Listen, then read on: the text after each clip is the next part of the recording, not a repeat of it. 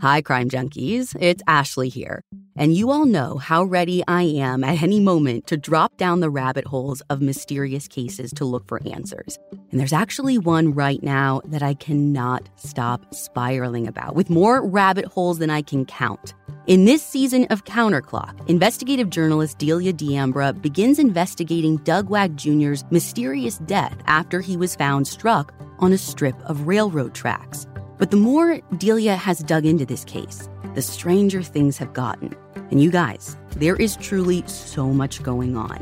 A string of mysterious deaths, a bank robbery gone wrong, conspiracy, corruption, and it may all be connected. You can binge all of Counterclock Season 6 right now in the Crime Junkie fan club, or you can listen to new episodes weekly wherever you get your podcasts. Brought to you by the Capital One Venture X card. Earn unlimited 2x miles on everything you buy and turn everyday purchases into extraordinary trips. Plus, receive premium travel benefits like access to over 1,300 airport lounges and a $300 annual credit for bookings through Capital One Travel. Unlock a whole new world of travel with the Capital One Venture X card. What's in your wallet? Terms apply. Lounge access is subject to change. See CapitalOne.com for details. Instead of costly private tutoring, IXL Learning can give your child the help they need at an affordable price. IXL is an online learning program for kids. It covers math, language arts, science, and social studies. It's designed to help them really understand and master topics in a fun way with positive feedback. And you get one site for all the kids in your home, pre-K to 12th grade. There's a reason why IXL is used in 95 of the top 100 school districts in the U.S. Make an impact on your child's learning. Get IXL now. And Crime Junkie listeners can get an exclusive 20% off IXL membership when they sign up today at IXL.com/CrimeJunkie. Visit IXL.com/CrimeJunkie to get the most effective learning program out there at the best price. Crime Junkies, before we jump into the episode, I wanted to give you guys a quick update on Brit. First of all, thank you so much for your outpouring of support. I'm not kidding you. At the time I'm recording this, I think we've gotten something like 33,000 messages, comments, emails, pictures. It's been unreal. We can't thank you enough. And it's working. All the thoughts, prayers, good vibes. Brit is expected to make a full recovery, which is incredible. It is a miracle, but it is going to take some time still. So, we don't know. Again, we're still kind of going day by day. It's looking like Brit might be out for the summer. I'll continue to try and bring you updates here and there, but do know she's doing well. It all worked. Thank you again for reaching out, for letting her know that you're thinking of her. And as soon as we know more, I'll let you know. Otherwise, we're just going to give her space and time to heal. And hopefully one day when you turn on your podcast, you're going to hear the "And I'm Brit" very soon. All right, here's your episode.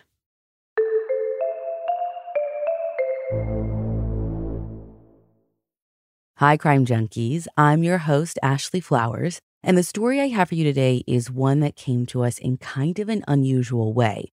Unlike many of the cases that we've covered on this show, no one suggested this case. And that's because it's one of those that many people don't even know about. Or if they did hear the victim's name come across their television screens back in 1999, they may have forgotten. We only found out about this case because Delia came across this case as she was investigating Counterclock Season 4. Now, we just recently released all 15 episodes of that series to binge, and there were some strange similarities between the cases. Now, ultimately, they ended up not being connected, so it didn't fit into Counterclock. But we knew that this story needed to be told because it's a case that I know could totally be solved if the right things fall into place. This is the story of a teenage boy from a migrant worker community in South Florida whose brutal murder has gone unsolved for 23 years. This is the story of Joseph Kinville III.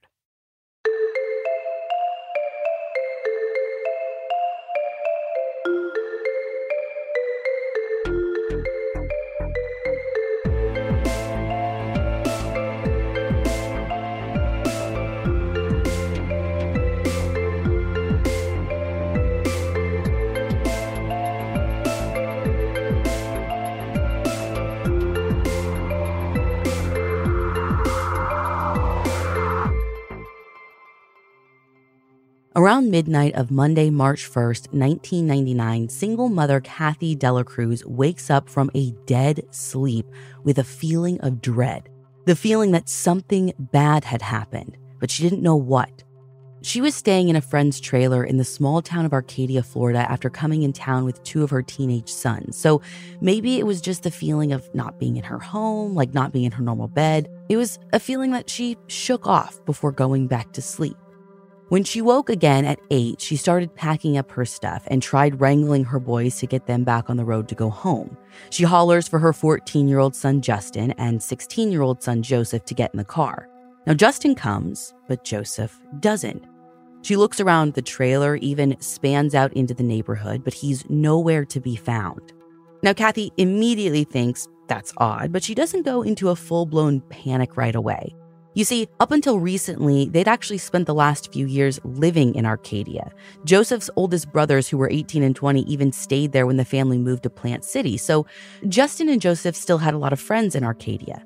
And according to Kathy, when the family would make their visits on weekends, she would stay at her friend's trailer near her rental, and the boys would usually spend the night at their friends' houses. So at this point, Mom's thinking he overslept. But it still does feel just a smidge off, because always by Monday morning, everyone would be ready to go to make the drive back to Plant City. So Joseph not showing up on March 1st when it was time to go was really out of character. Again, not just because he'd never done that before, but because Kathy knew that he was usually a punctual kid. I mean, coming from a tight-knit Mexican-American family that all contributed to the family's survival, Joseph knew the value of time.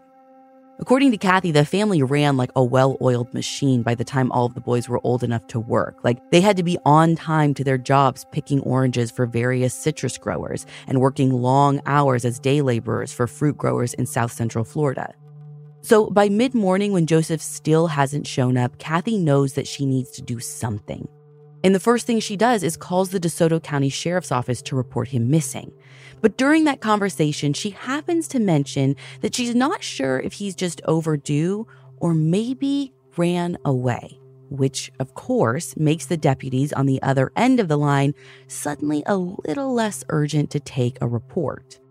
Now, just to be clear, according to Kathy, she didn't have any reason back then to think that Joseph ran away. But in the moment, the only things that she could think of that made any sense is either that he overslept or, like, worst case scenario, decided, maybe while he was drinking out with his friends that he wasn't going to go home to Plant City. She honestly didn't know. She was just reaching for anything at that point. So far that morning, the department hadn't received any other calls about Joseph or any reports of like a terrible accident or a body being found, nothing like that. So the sheriff's office is inclined to believe that he ran away, and essentially no search gets underway and nothing really happens. Kathy says their entire conversation was one of those like, thanks for calling, we're going to take a note kind of thing, which only frustrates her, but she doesn't give up after talking to the sheriff's office. Justin tells his mom that the last time he saw his brother was around 11 o'clock the previous night, and they were both at a friend's house in town about 2 miles from their old neighborhood. Justin says that he heard Joseph talking about how he had plans to go over to one of his ex-girlfriend's houses and then go to a house party. Justin goes on to tell his mom that a group of people he saw later in the night told him that Joseph had made it to that house party, but apparently he had gotten into a confrontation with some guys there. But they all said that he had left on foot before anything got too rowdy or a real fight broke out. Worried sick, Kathy starts calling around to some of Joseph's friends and other families in Arcadia that she thinks he might have stayed the night with on Sunday night, but no one she spoke with that morning could account for Joseph after 11 o'clock on Sunday night. And while she's making these calls, Kathy has no idea that just 1.5 miles away from where she is sitting, someone is about to find her son. The living room is where you make some of life's most beautiful memories, but your sofa shouldn't be the one remembering them. Take it from someone who has made the mistake. And I should have freaking known better, because in our very first house, we got a sectional from Ashley's store, and it was amazing. So beautiful, withstood a lot. I mean, Chuck is absolutely invited on all the furniture, but you couldn't tell. And that couch, after years of service, then supported our lazy butts during COVID when we binge-watched show after show after show. Not even so much as an indent in my favorite cushion. Long story short, when we moved houses, I was like, oh, I'll get a new couch. It costs more money. It must be better. No, I hate it. It looks like we've had it for a zillion years. Meanwhile, the Ashley couch is still thriving at my brother's place. And as if their stuff wasn't quality before, the new high-performance furniture from Ashley Store is somehow even better. It's designed to withstand all the spills, slip-ups, and muddy paws that come with the best parts of life.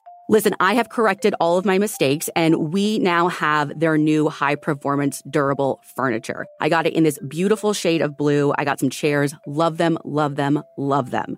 So whether you're hosting and toasting or just enjoying furry friends, you can relax knowing you have the durability and convenience of Ashley Store's newest assortment of high-performance furniture. Shop the life-resistant, high-performance furniture in-store or online at ashley.com. Ashley, for the love of home. This podcast is brought to you by Squarespace. Spring is about fresh starts. That could mean starting a new venture or switching things up on your website.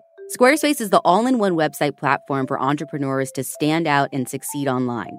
Use Squarespace to design a website, engage with your audience, and sell anything from products to time, all in one place.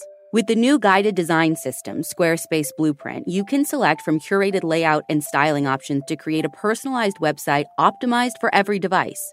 Get your website discovered fast with integrated, optimized SEO tools. Plus, make checkout easy for customers with easy-to-use payment tools. Accept credit cards, PayPal, Apple Pay, and in certain countries, give customers the chance to buy now and pay later with Afterpay and ClearPay. Selling content on your website? Add a paywall to sell memberships or courses or sell downloadable files. Head to squarespace.com for a free trial, and when you're ready to launch, go to squarespace.com/crimejunkie to save 10% off your first purchase of a website or domain.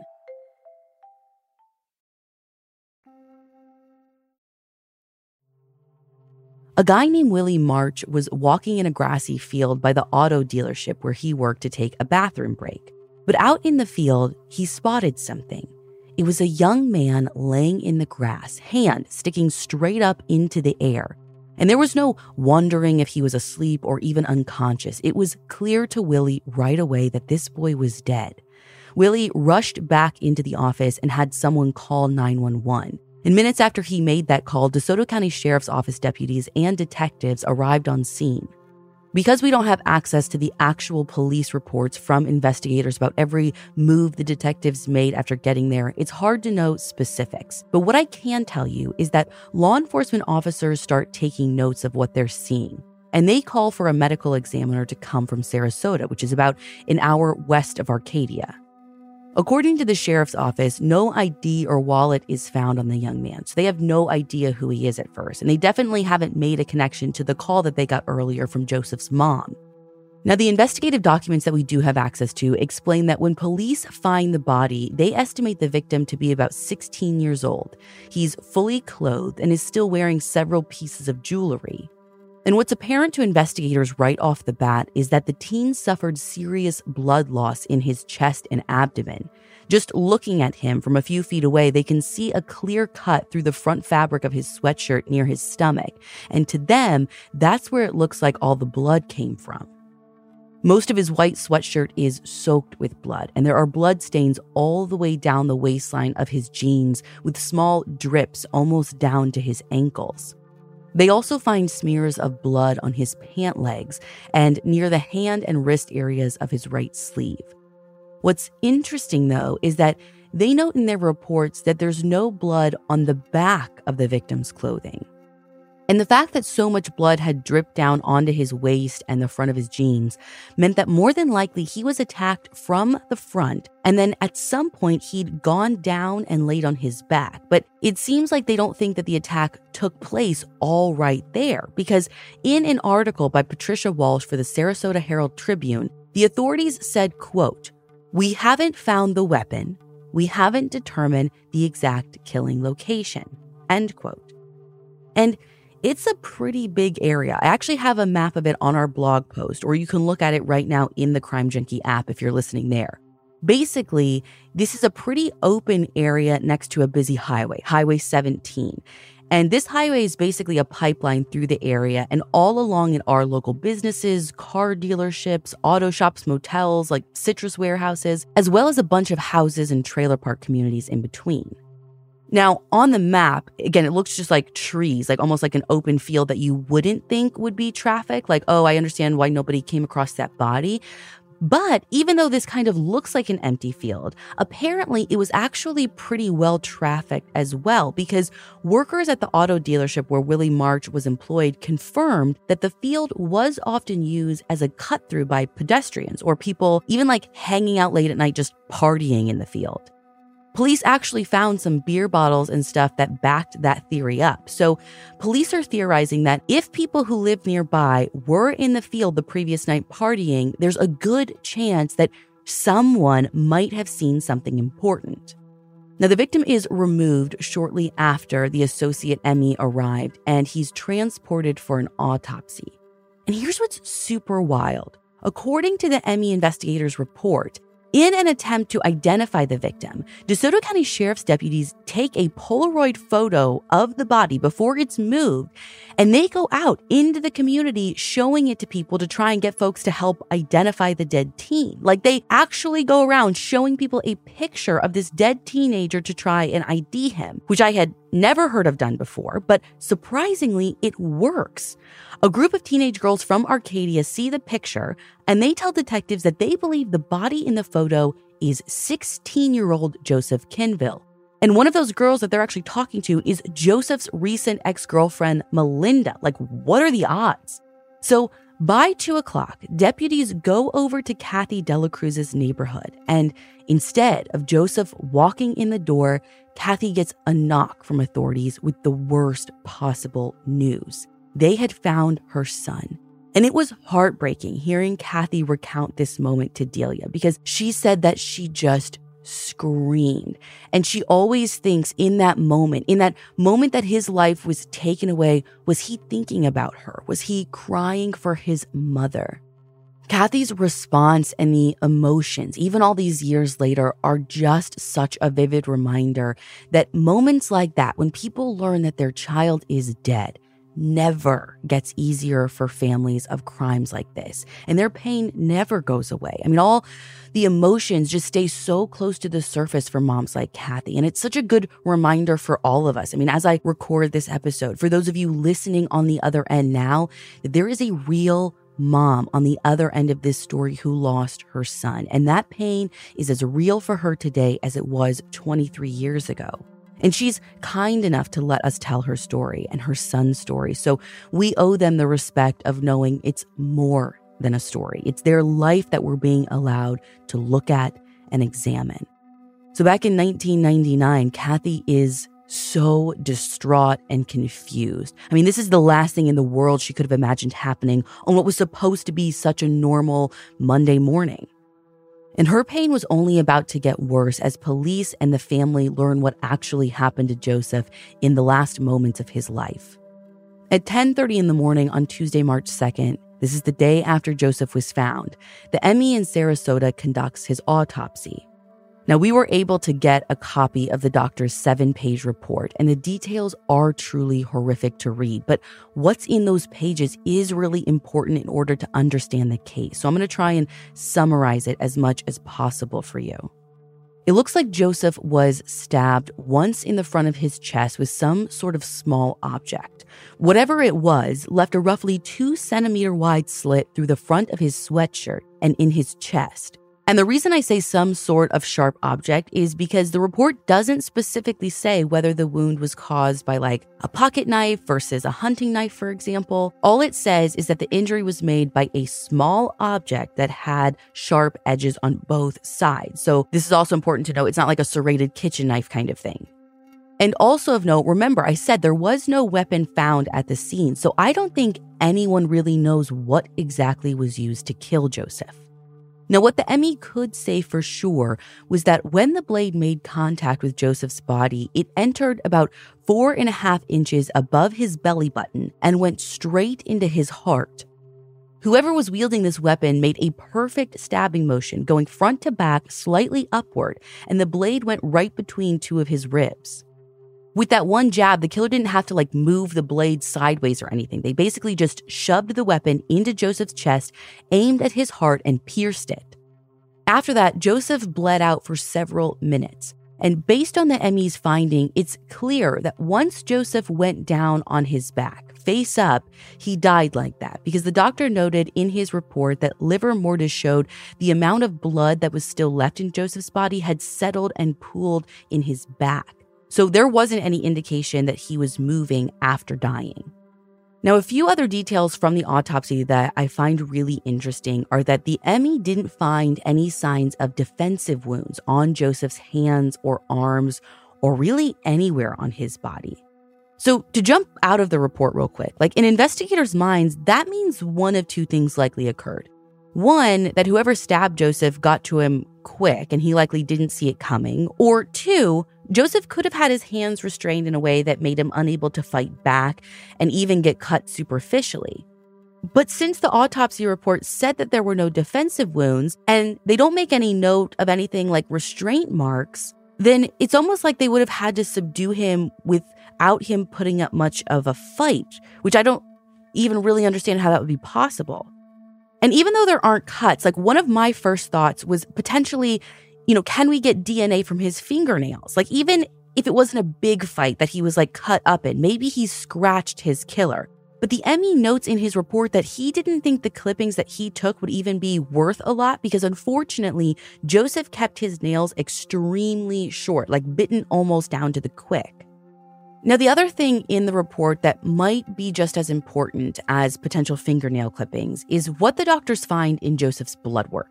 His toxicology screen showed that he had a blood alcohol content of 0.14, which is fairly high. The legal limit in Florida, like most places, is 0.08.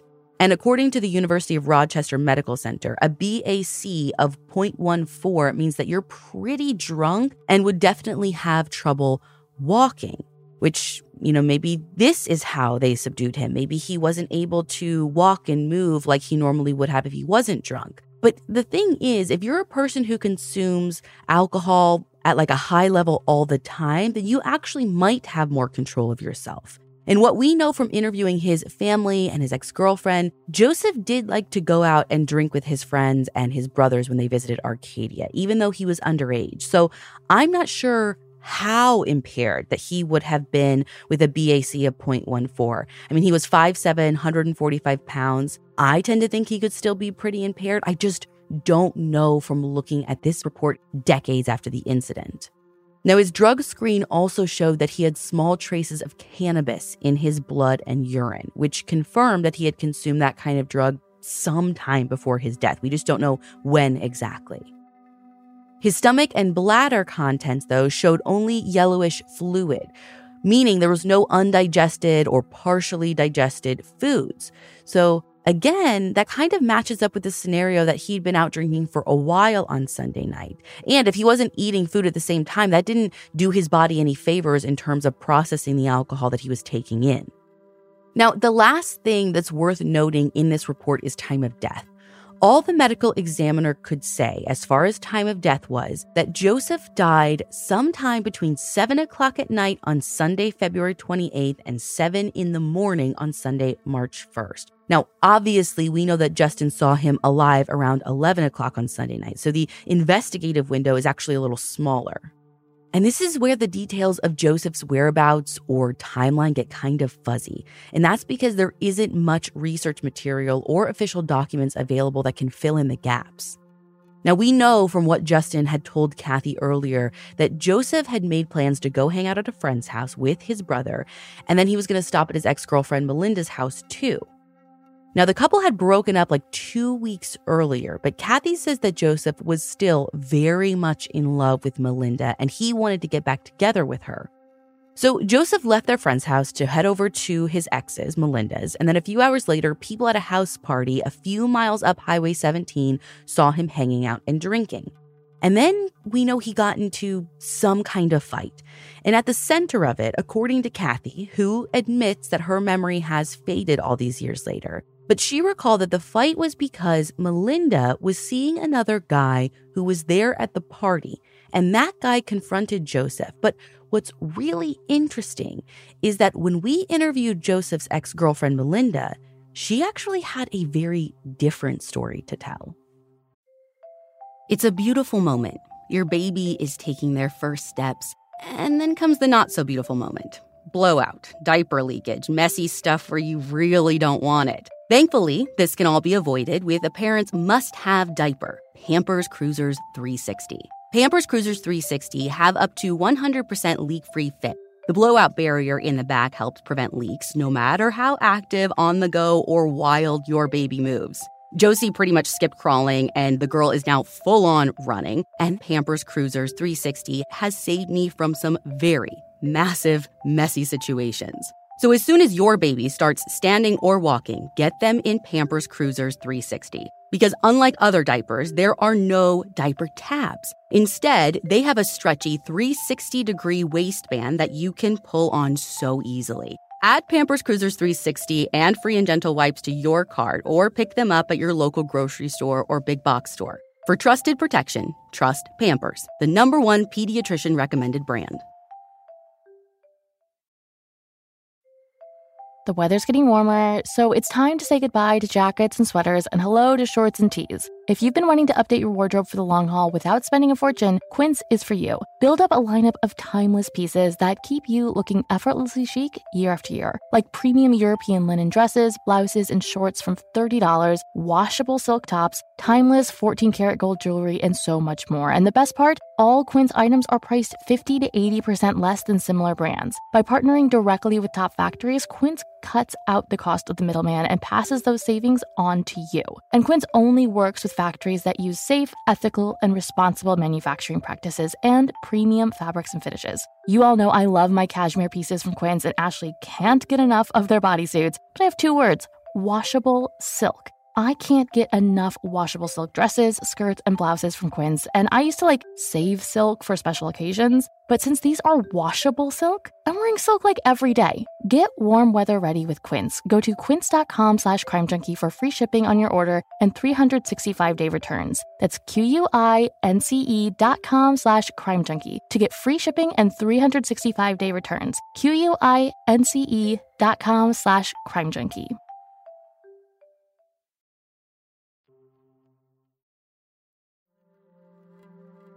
Melinda told us that she was not at the house party Justin referred to, and she says that her new boyfriend at the time wasn't either. She says there was no fight or confrontation between her new man and Joseph. She says that she and her new boyfriend stayed together somewhere else that night, and at no point did he leave her sight long enough to even come in contact with Joseph. But back in 1999, investigators keep hearing Justin's version of the story from a lot of people who attended the party. And so they decided to question Melinda and her new boyfriend a little harder.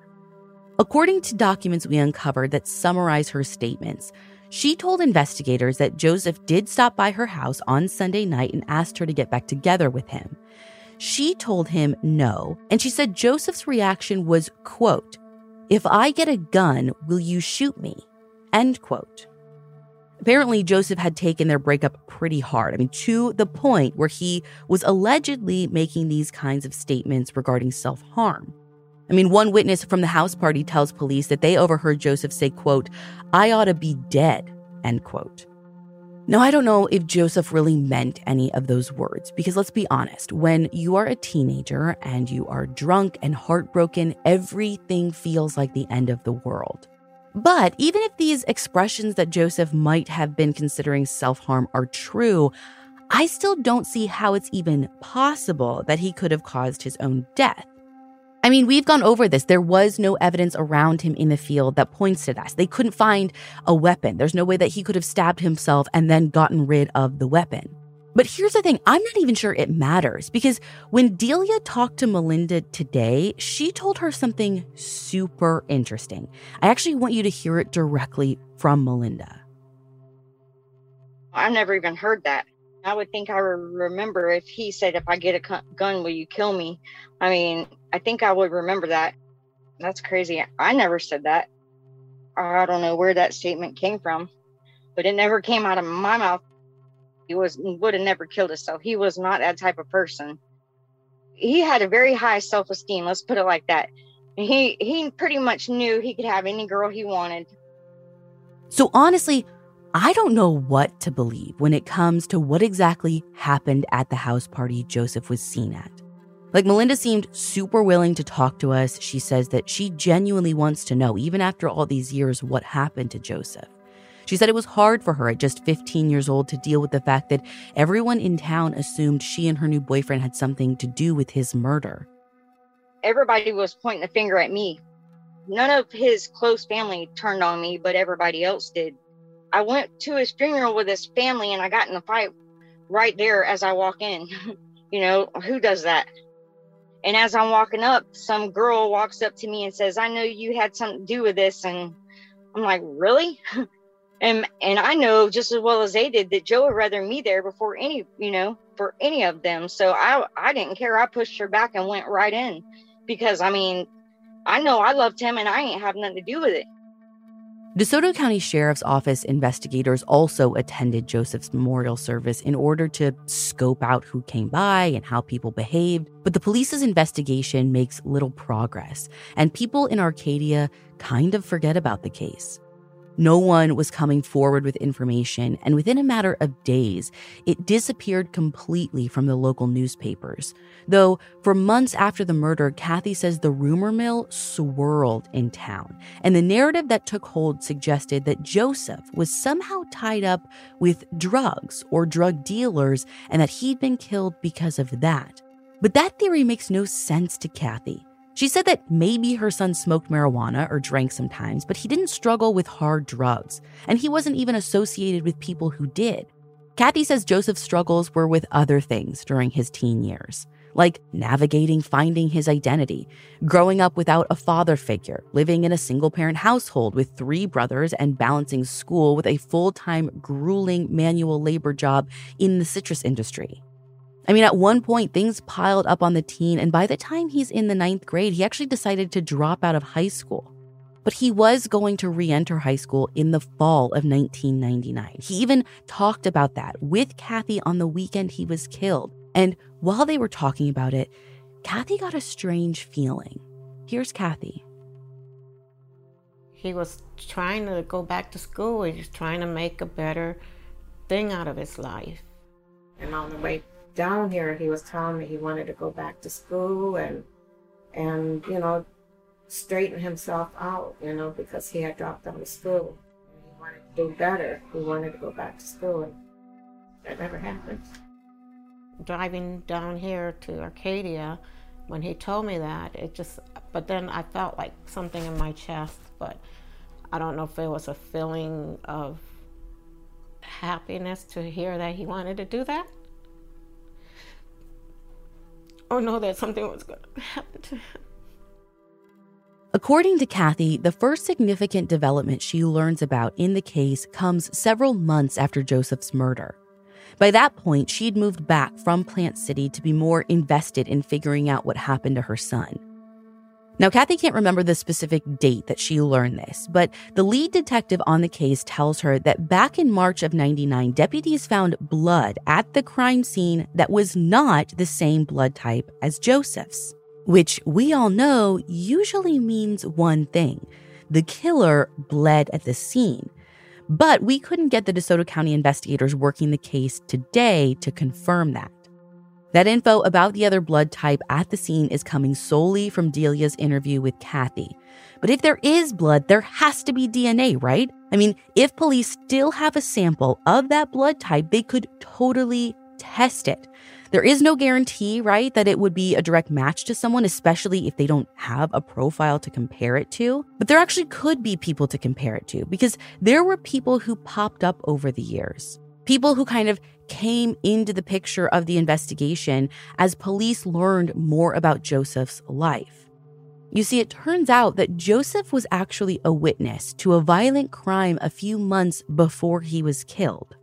So Joseph himself didn't have an arrest record or anything, at least not one that we could find, but he had witnessed a bloody stabbing in Arcadia in his mom's trailer 6 months before he was killed.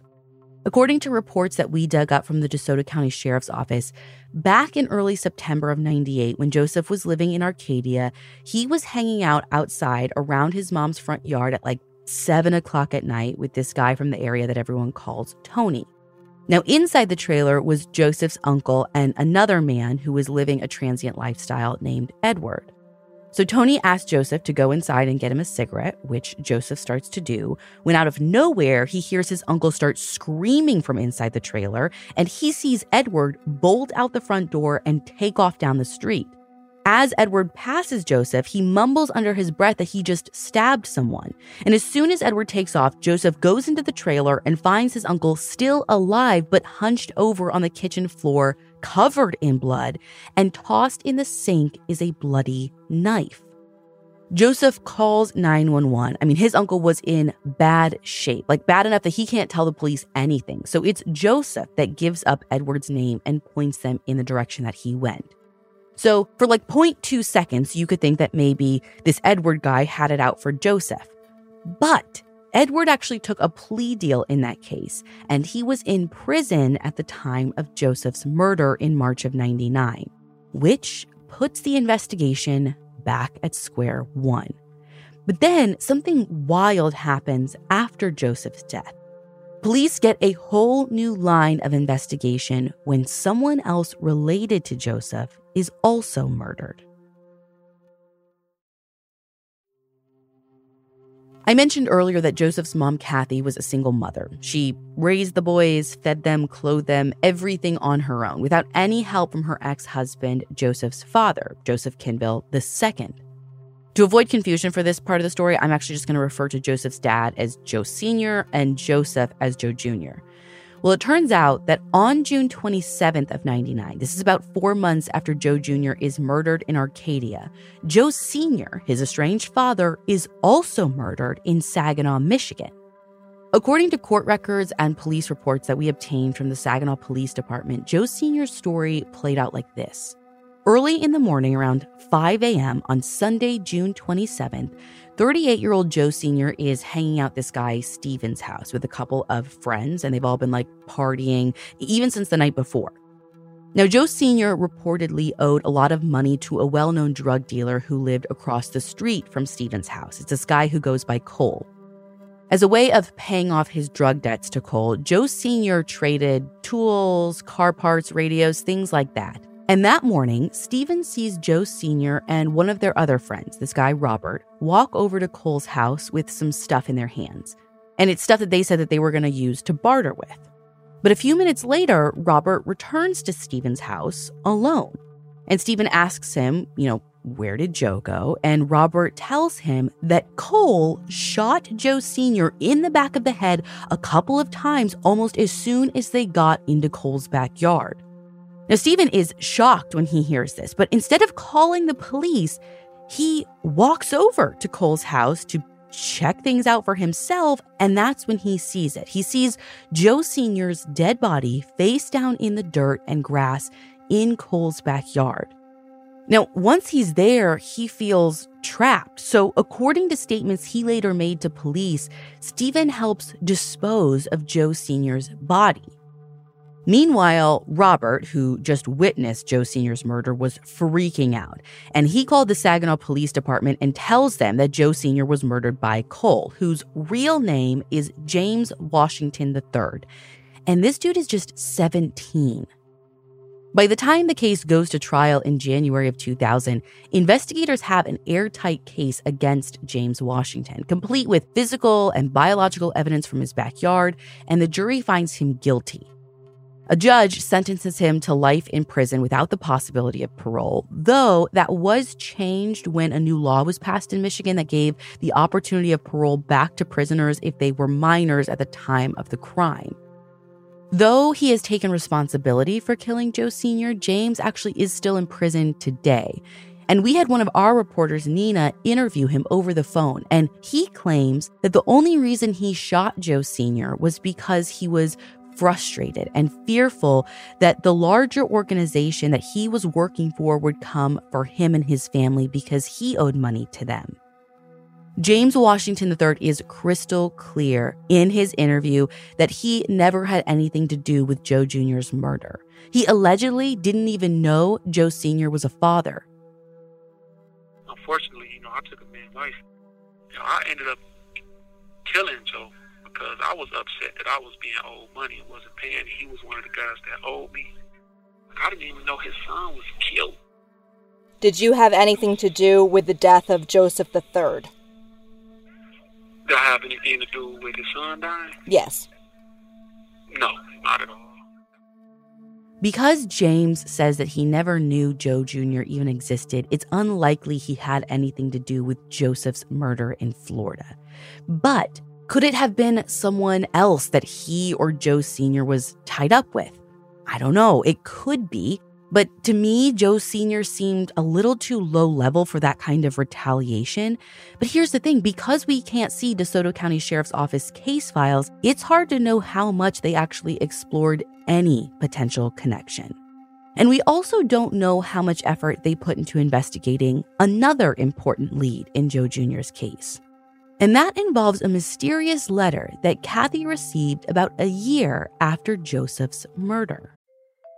The only acceptable reason to interrupt a podcast? Your dog. Take a minute now to pet your dog while you learn all about Bark, the company dedicated to making dogs happy. Every month, BarkBox designs and delivers a whole new collection of toys and treats just for your best bud. Every toy is tailored to your pup's size and playstyle. From squeaky plush toys from BarkBox to ultra tough durable ones from Super Chewer. Our dog Birdie is a huge toy girly. She is surprisingly gentle for the most part, but is also a pretty intense chewer. So she'll delicately pick up her new toys from BarkBox, then deliver them to a safe place where she can attempt to destroy them. But these are Super Chewer toys. They're no joke. Every treat is made with yummy, healthy, all-natural ingredients like pumpkin and sweet potato, and each box is inspired by a new theme and comes with fun surprises for you and your dog. Birdie literally sniffs out the BarkBox when it arrives and follows it around until we open it up and let her check it out. For a limited time, they'll double your first box of goodies for free. To get your free upgrade, go to barkbox.com/crimejunkie.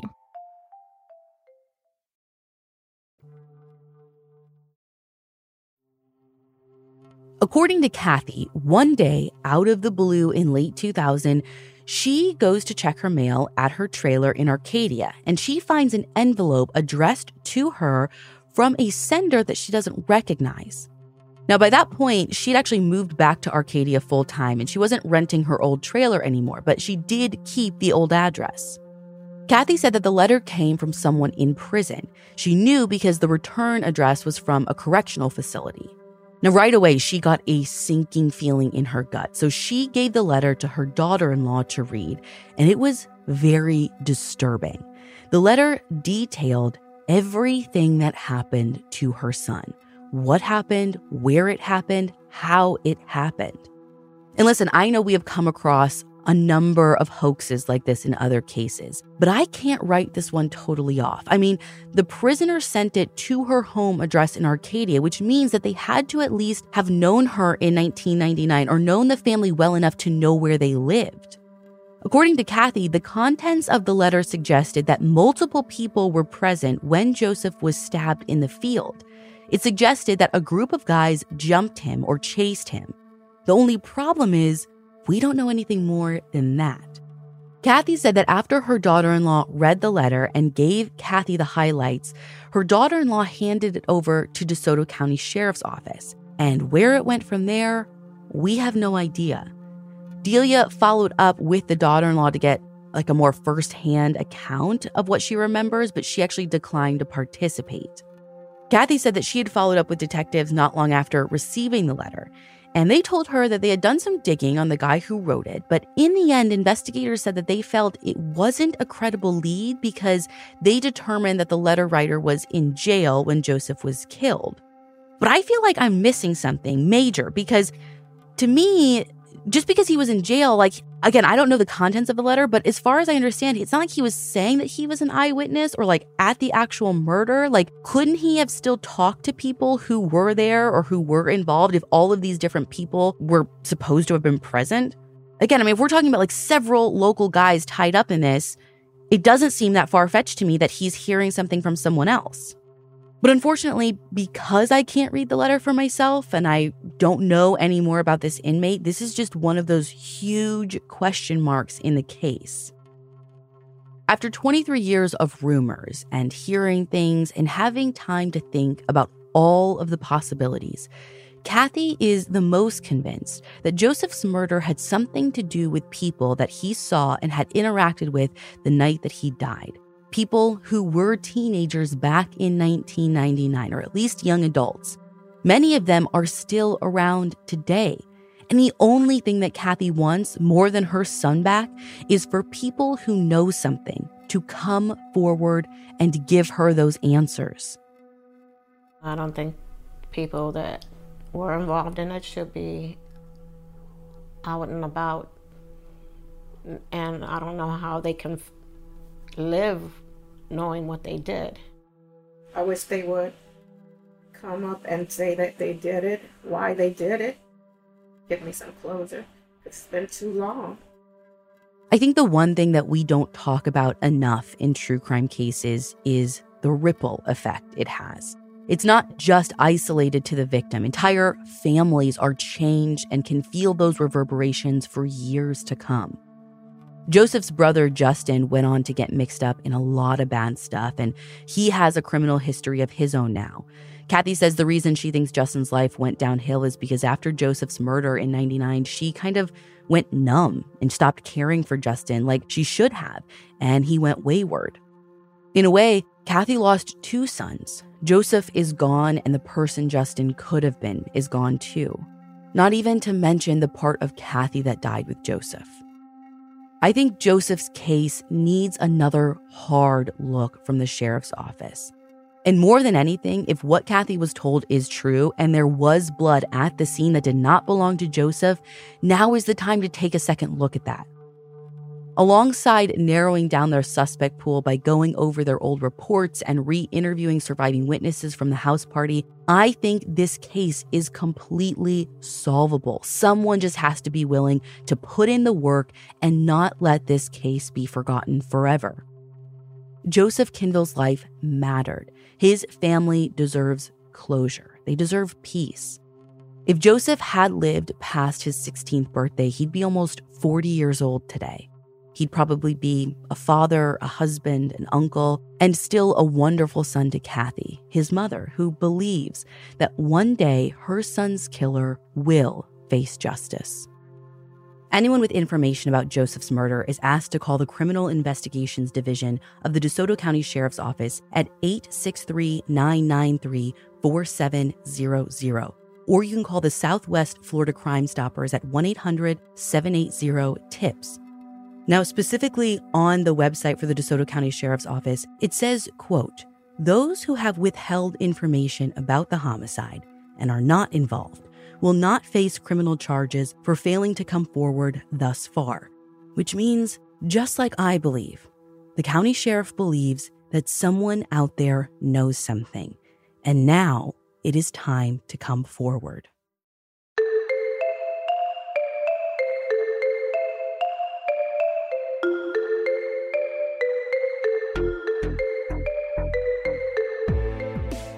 If you were moved by Joseph's story, I highly recommend you check out Season 4 of Counterclock.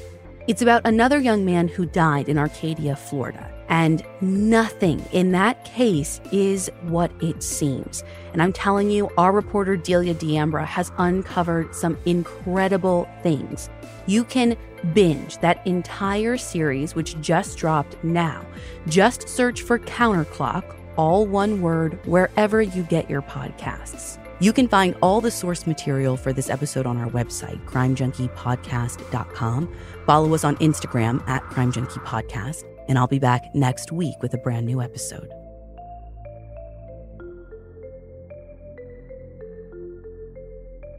Crime Junkie is an Audio Chuck production. So, what do you think, Chuck? Do you approve?